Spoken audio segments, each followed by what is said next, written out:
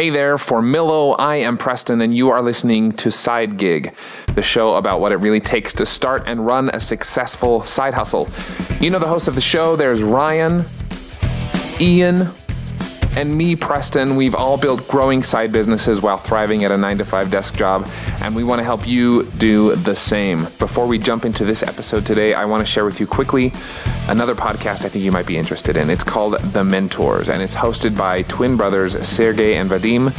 And it's a podcast that teaches entrepreneurial concepts with stories from founders and creators. It's incredibly interesting. You should have a listen. Search for The Mentors on Apple Podcasts or visit thementors.co. I won't keep you waiting any longer. Let's dive right into today's conversation, and I'll be back at the end of the show for some parting thoughts. Most people that get in touch with me now, purely because what I present is logos, and where the kind of low end budget comes from is because people don't know how much a logo design costs. So they kind of do a little bit of research online. And if you just do a quick Google search, you will actually see that the first things that kind of come up are the free options or the contest sites or sites companies are based, in third world countries where they are able to do 10 different logos for maybe $50, for example. So when a client gets in touch with you for a logo, for example, but I mean, this could be for anything. If you do ask them for some kind of budget, what they're going to do is they go to what they think it should cost. So in some cases, it is worth bearing in mind that if someone does contact you and they just go, "Oh, I've got a budget of this," in some cases, they might not actually have any money and they might just be wasting your time. But I think it is worth, in a few of the cases, if you can actually see that they are serious about their business, sometimes it's worth giving them a little bit more time and talking them through kind of what's out there on the market and the reason why your price is significantly different to the others. So the way that I would do this is, I would say a lowballing client would say "Ian, I'm looking for a logo. My budget is £50. Now, my minimum charge is at least 10 times that. It's not really worth it for me at the moment to take on anything below the £500 point, and that's based on my location, my experience, and the process I take. So what I do is I always kind of spend time talking through the client, what they actually get, and I like to explain to them that they're not paying for a logo, they're paying for a process to get a logo at the end of that. And I talk through the different price points. So I would explain, for example, at the very low end, you've got sites like Fiverr, and what they typically do is they spend a very short amount of time on the project. There's no real input from the client. All they're doing is just literally plonking something together and put it out there.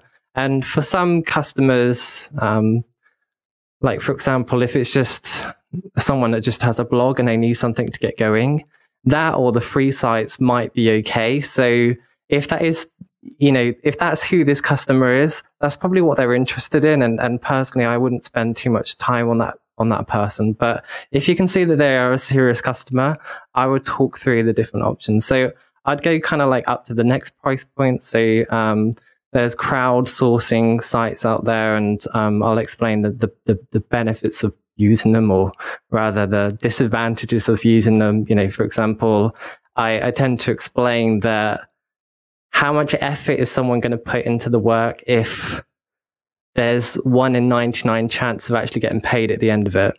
So I explain it's typically amateurs that will work on these sites. You don't get any interaction with the person that you're working with, so it's not worth investing in that. And then I'll kind of move on to how I differentiate from these. So it's a one-to-one service. So they're able to see what I've actually done on my website. They'll be working directly with me. I'll also explain like my level of experience. I explain like my passion towards logo design. So I can talk about how I've got a community, how I've got a podcast, how I've been working on this for the last 10 years. I'll kind of throw in all these different things that give them a lot more confident, because I've heard so many people say this, but a customer will pay for the least risky option. So if you're a huge company, if you're someone like Coca-Cola and the person working on your logo or branding screw it up, how much is that worth to them? If it goes wrong, they could lose billions. So someone like Coca-Cola, they're going to be prepared to invest millions of pounds because their identity is so valuable to them that if it's wrong, they're going to lose a lot of money. So they would go with the company or organization or individual that they believe is the very, very best at that job. So that could be an agency or an individual. Most likely an agency, because that an agency will source the best people. Even if someone's ill, there's always going to be someone on hand. They've got reputation and stuff like that. So as a designer or a freelancer, a big part of what you need to do is building up authority and credibility and presenting yourself in a way so that you look like the safest option at your price point. So I hope that gives a little bit of an idea of how I would deal with it. I don't know if you guys have got any questions.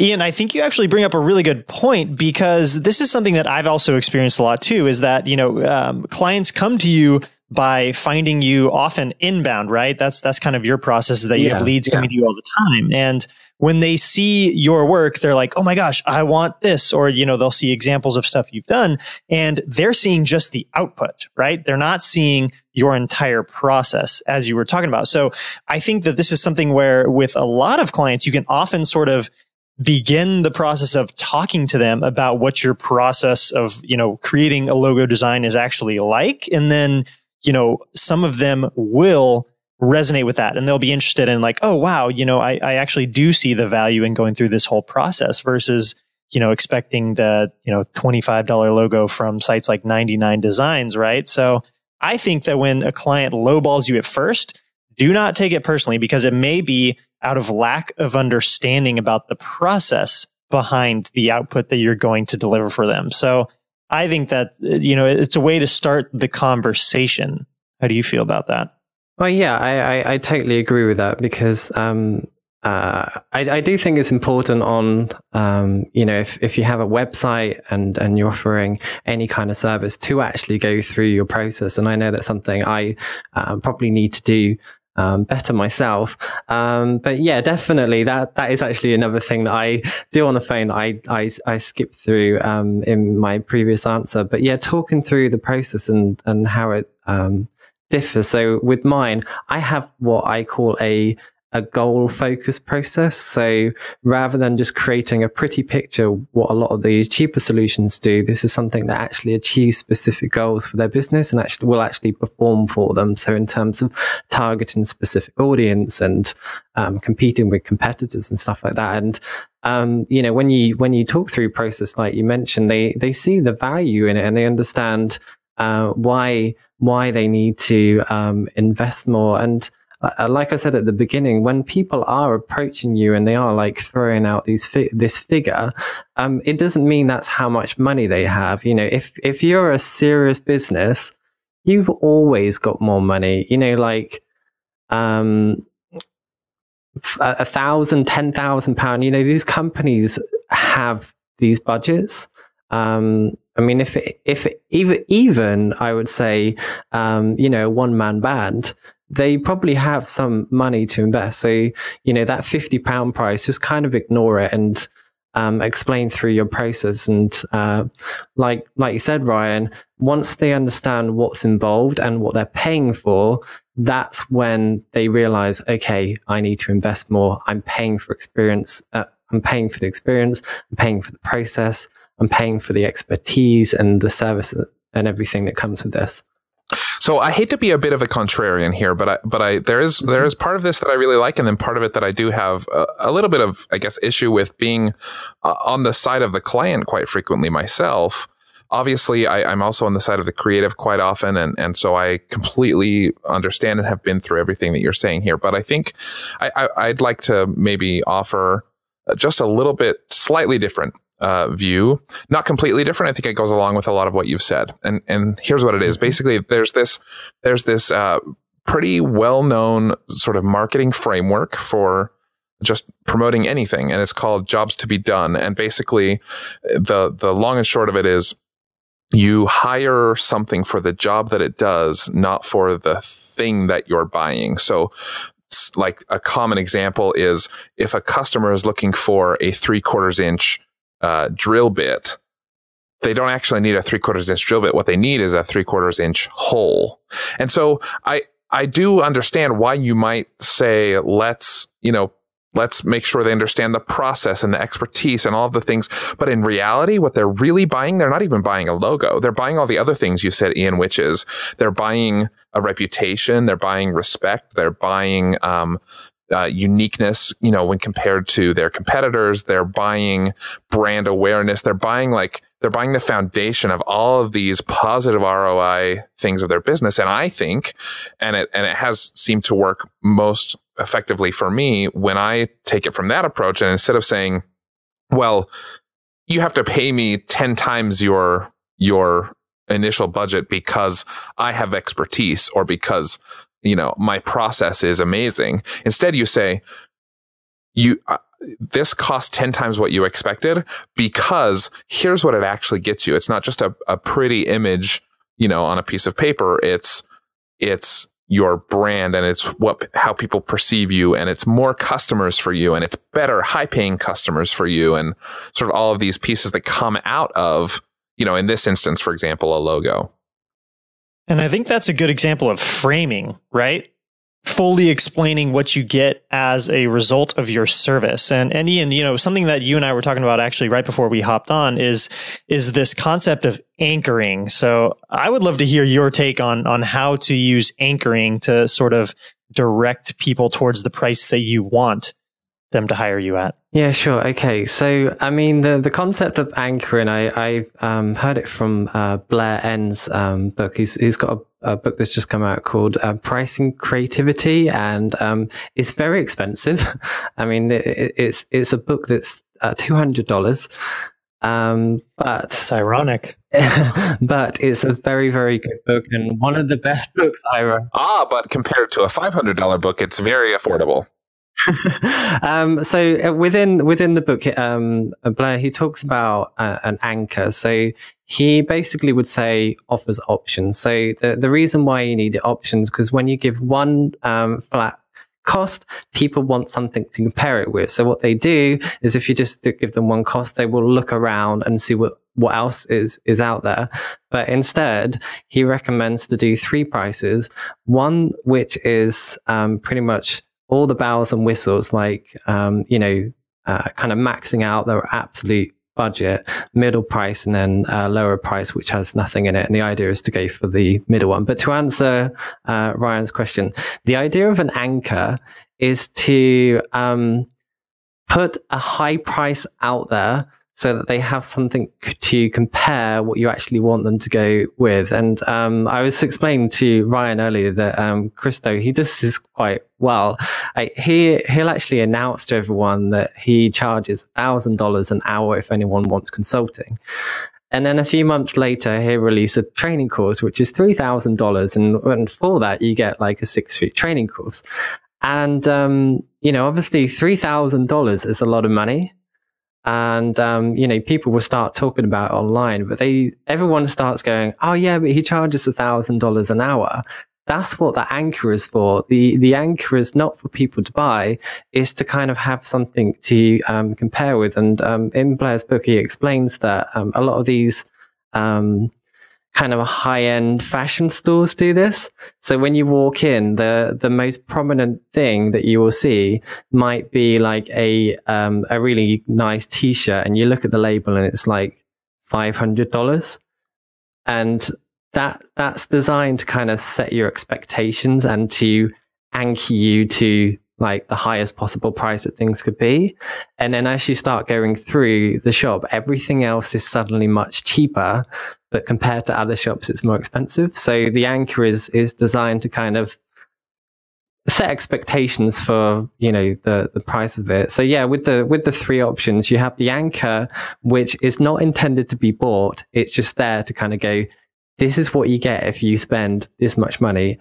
You have the one in the middle that you actually want them to go with, and then you have the cheapest one, which has the bare minimum in it that sounds rubbish, and what you want them to go for is that middle one. But yeah, there's so much in Blair's book. It is probably the best book that I read so far this year, and I only read like one chapter of it, but I just can't recommend it enough. It's an absolutely fantastic book. I like that. Hey everyone, it's Preston here with a quick interruption to tell you about this insanely cool company called Ecosia. With Ecosia, you can literally plant trees while you search the web. See, they use over 80% of their profits to plant trees around the world. They plant in hotspots around the globe where the value will be greatest for the environment and the communities living there. Plus, Ecosia is a privacy-friendly search engine. They believe that an individual's personal data, including their search queries, are their own business and no one else's. You can learn more at ecosia.co/sidegig. That's ecosia.co/sidegig. Today's episode is sponsored by .tech domains. Finding a short, memorable, and creative domain is no longer a hassle with the .tech domain extension. In fact, .tech is short, easy to remember, and it's one of the hottest new trends among big and small brands around the world. For example, CES, the world-famous consumer electronics show, recently moved from .org to .tech to give their brand that extra bit of relevance. Leading startups are using .tech too, raising millions in funding and building the future on .tech domains. If you're looking to start something of your own, use a .tech domain to create a strong brand. Save a whopping 90% on 1-year and 5-year registrations by visiting get.tech and using promo code MILLO. That's get.tech and promo code MILLO. And now, back to the show. I want to actually approach this question, if you guys don't mind. I want to approach this question from a different angle, because I think, you know, we're speaking often here to people that are freelancing on the side of their day jobs, right? Which means that time is a very precious resource. And for me, what that means is that when I get super lowballed, and speaking to my own business, right, doing freelance content marketing on the side of my job as a content marketer, when I get a client that reaches out to me, again, almost all of my leads are inbound. I don't do any really outbound outreach to go and proactively pitch my services. So when I have someone who reaches out to me that wants to work with me, and it's a crazy lowball offer, you know, nowhere near the kinds of price points that I state clearly on my website, which is a whole nother topic. But when I have someone who lowballs me, I'll respond to their email. I'll say, hey, you know, I'm not currently taking projects under X dollar amount, because my time is very limited. You know, if you're willing to consider going up from your current budget, then I'd love to talk with you about all the different services that I'm offering and the results that I can promise you as a result of hiring me to help out. So I think that in the context of running a side project, you really only have X number of hours per week that you can allocate towards this. So I don't think you should take prices that are way below what you want. Okay, but I have to back up to, so Ryan, you know, you've been doing side hustles or freelancing for, I mean, how long? A few years now, at least.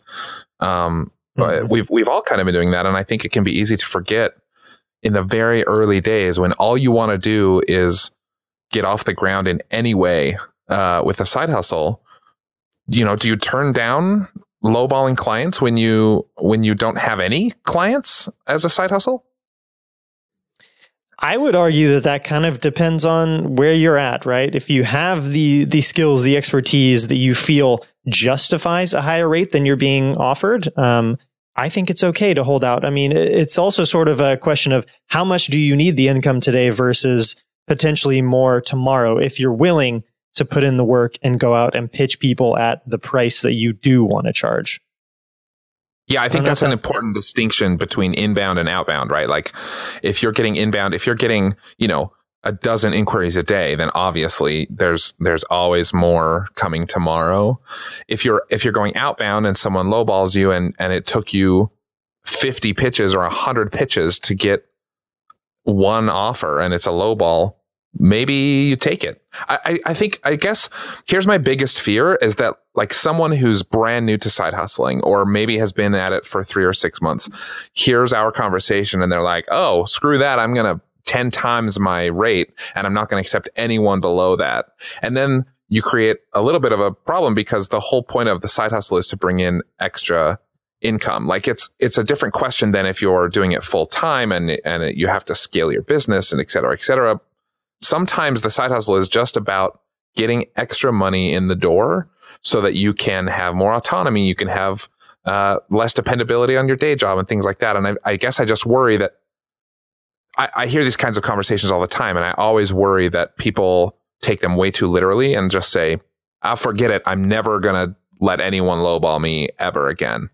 And I'm not sure that's how it works. I don't know. What do you guys think?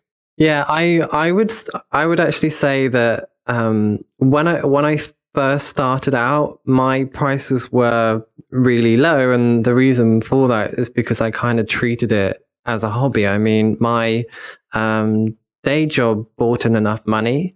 So the side gig, if someone was happy to pay me £100, even if it took me the entire week, I was pretty happy with that figure. So I do think you're right, but likewise, I do think there are obviously ways of increasing those prices. I know in my case, I'm in the lucky situation where I have quite a lot of inbound leads coming in.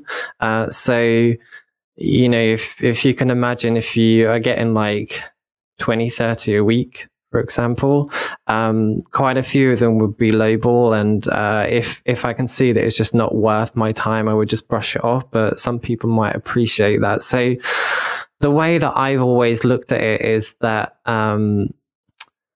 I've worked out like the minimum that I would like to bring in. And I've worked out like the costs I want to cover and everything like that, and worked out kind of like the absolute minimum that I would take on.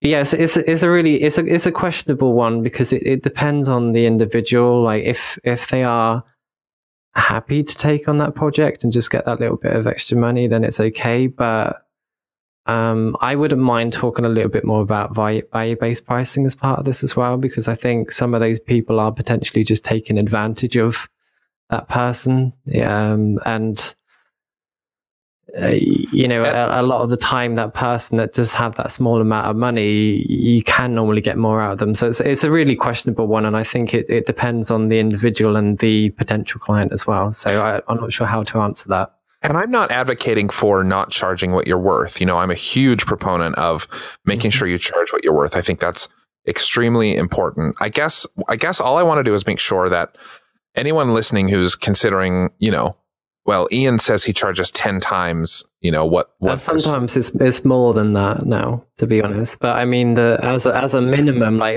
if someone approached me, you know, and they just got £50 and they're a small startup, it's not worth trying to pitch them something that's 10, 20 times their figure. They're just not going to go, or I believe that they're unlikely to go for that. So it is a conversation, but I totally understand what you're saying with this. I think I just want to make sure people see that can be a stepping stone to the bigger projects. If you need to build your portfolio, if you need to get experience working with clients, if you just need 50 extra bucks this week, then like maybe that's, I mean, you know, if $50 this week means you can reach some goal, like paying your water bill without dipping into your salary, like that's a legitimate thing that people try to do, right? They start by paying their electric bill, and then they pay their mortgage, and then they save for a vacation, all on their side hustle money. I just want to make sure that we're 100% clear that yes, there's a point you want to get to eventually where you're charging as much as you possibly can.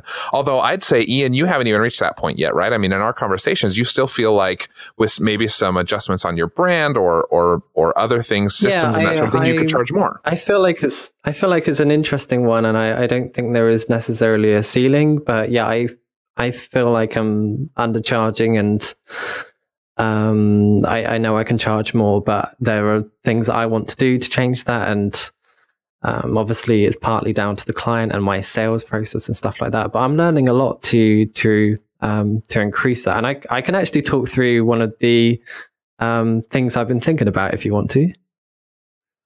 Yeah, that'd be great. I'd love to hear what you're working on. Yeah, so so I've been reading Blairen's pricing book, and he talks about like a conversation that you should have with the client. And I'm still trying to work out how it will fit into my business. But he will say, for example, if a company comes to you and they have a problem, what he will do is ask something along the lines of, how much is this worth to you if we could guarantee 100% that we could solve this problem? Like, would you, something along the lines of, if you could make £1 million and we could guarantee that, and would you invest £500,000 for us to fix that problem for you? And obviously most businesses with any common sense will say, yes. Yes, in a heartbeat. So that kind of sets the expectation that, if you could solve it, they are prepared, the absolute limit that they would be prepared to pay for it. So in this case, they could potentially want to invest £500,000 in it. And I mean, obviously you don't go in with that, but how he solves it is with the three prices I mentioned. So the three different things. So the highest one, so the one that would be maybe $250,000 in this example, he would list down absolutely everything that they would need to do in order to solve that problem. And then he would do something in the middle, and then a lower end that's just got all of the basics. So these three different options are kind of what you need to go for, and you have to be able to solve the problem. And one of the challenges I have at the moment is that logo design on its own doesn't really solve a specific problem that you can monetize, but something like a website or a brand identity can, because you can ask the questions like, how much would it be worth to you if we could if you could have the brand of your dreams, how would that impact your business? Because I've heard a lot about value-based pricing in the past, and I've never really understood it. But when people are talking about value is broken down into different areas, and sometimes it's very subjective and personal to that individual. So that's kind of what you're tapping into. But I like the concept of seeing how the service that you offer actually fulfills specific goals. And if you can work out exactly what that is and add some kind of monetary value to it, that's how you rake people in to start budgeting for it. So for that example, with the £1 million, if you know that they're prepared to invest £500,000 in it, that they have money. So it's an interesting one. And I'm still trying to work out how to implement that concept into my business. But it's what I'm working on at the moment, to be honest.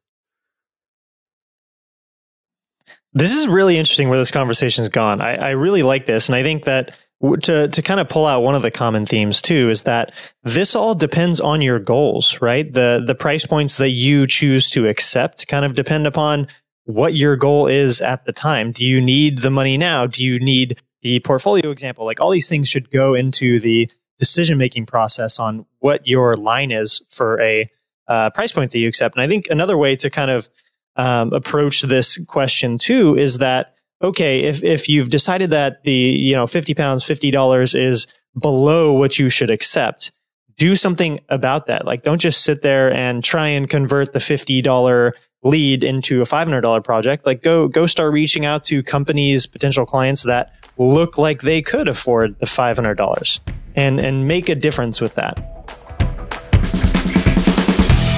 There it is. A big thanks to Ryan and Ian for their help with today's episode. Be sure to check out their podcasts in the show notes of this episode as well. Before we jump off the air, remember to visit sidegigshow.com, where you can subscribe to receive regular updates about this show and other podcasts by Millo as well. SideGig is a production of Millo. You can learn more about us and listen to our other podcasts at millo.co. This show was edited by the very talented Danny Gilman at echopodmedia.com. Thanks, Danny. Keep hustling, everybody, and we will see you in the next episode of SideGig.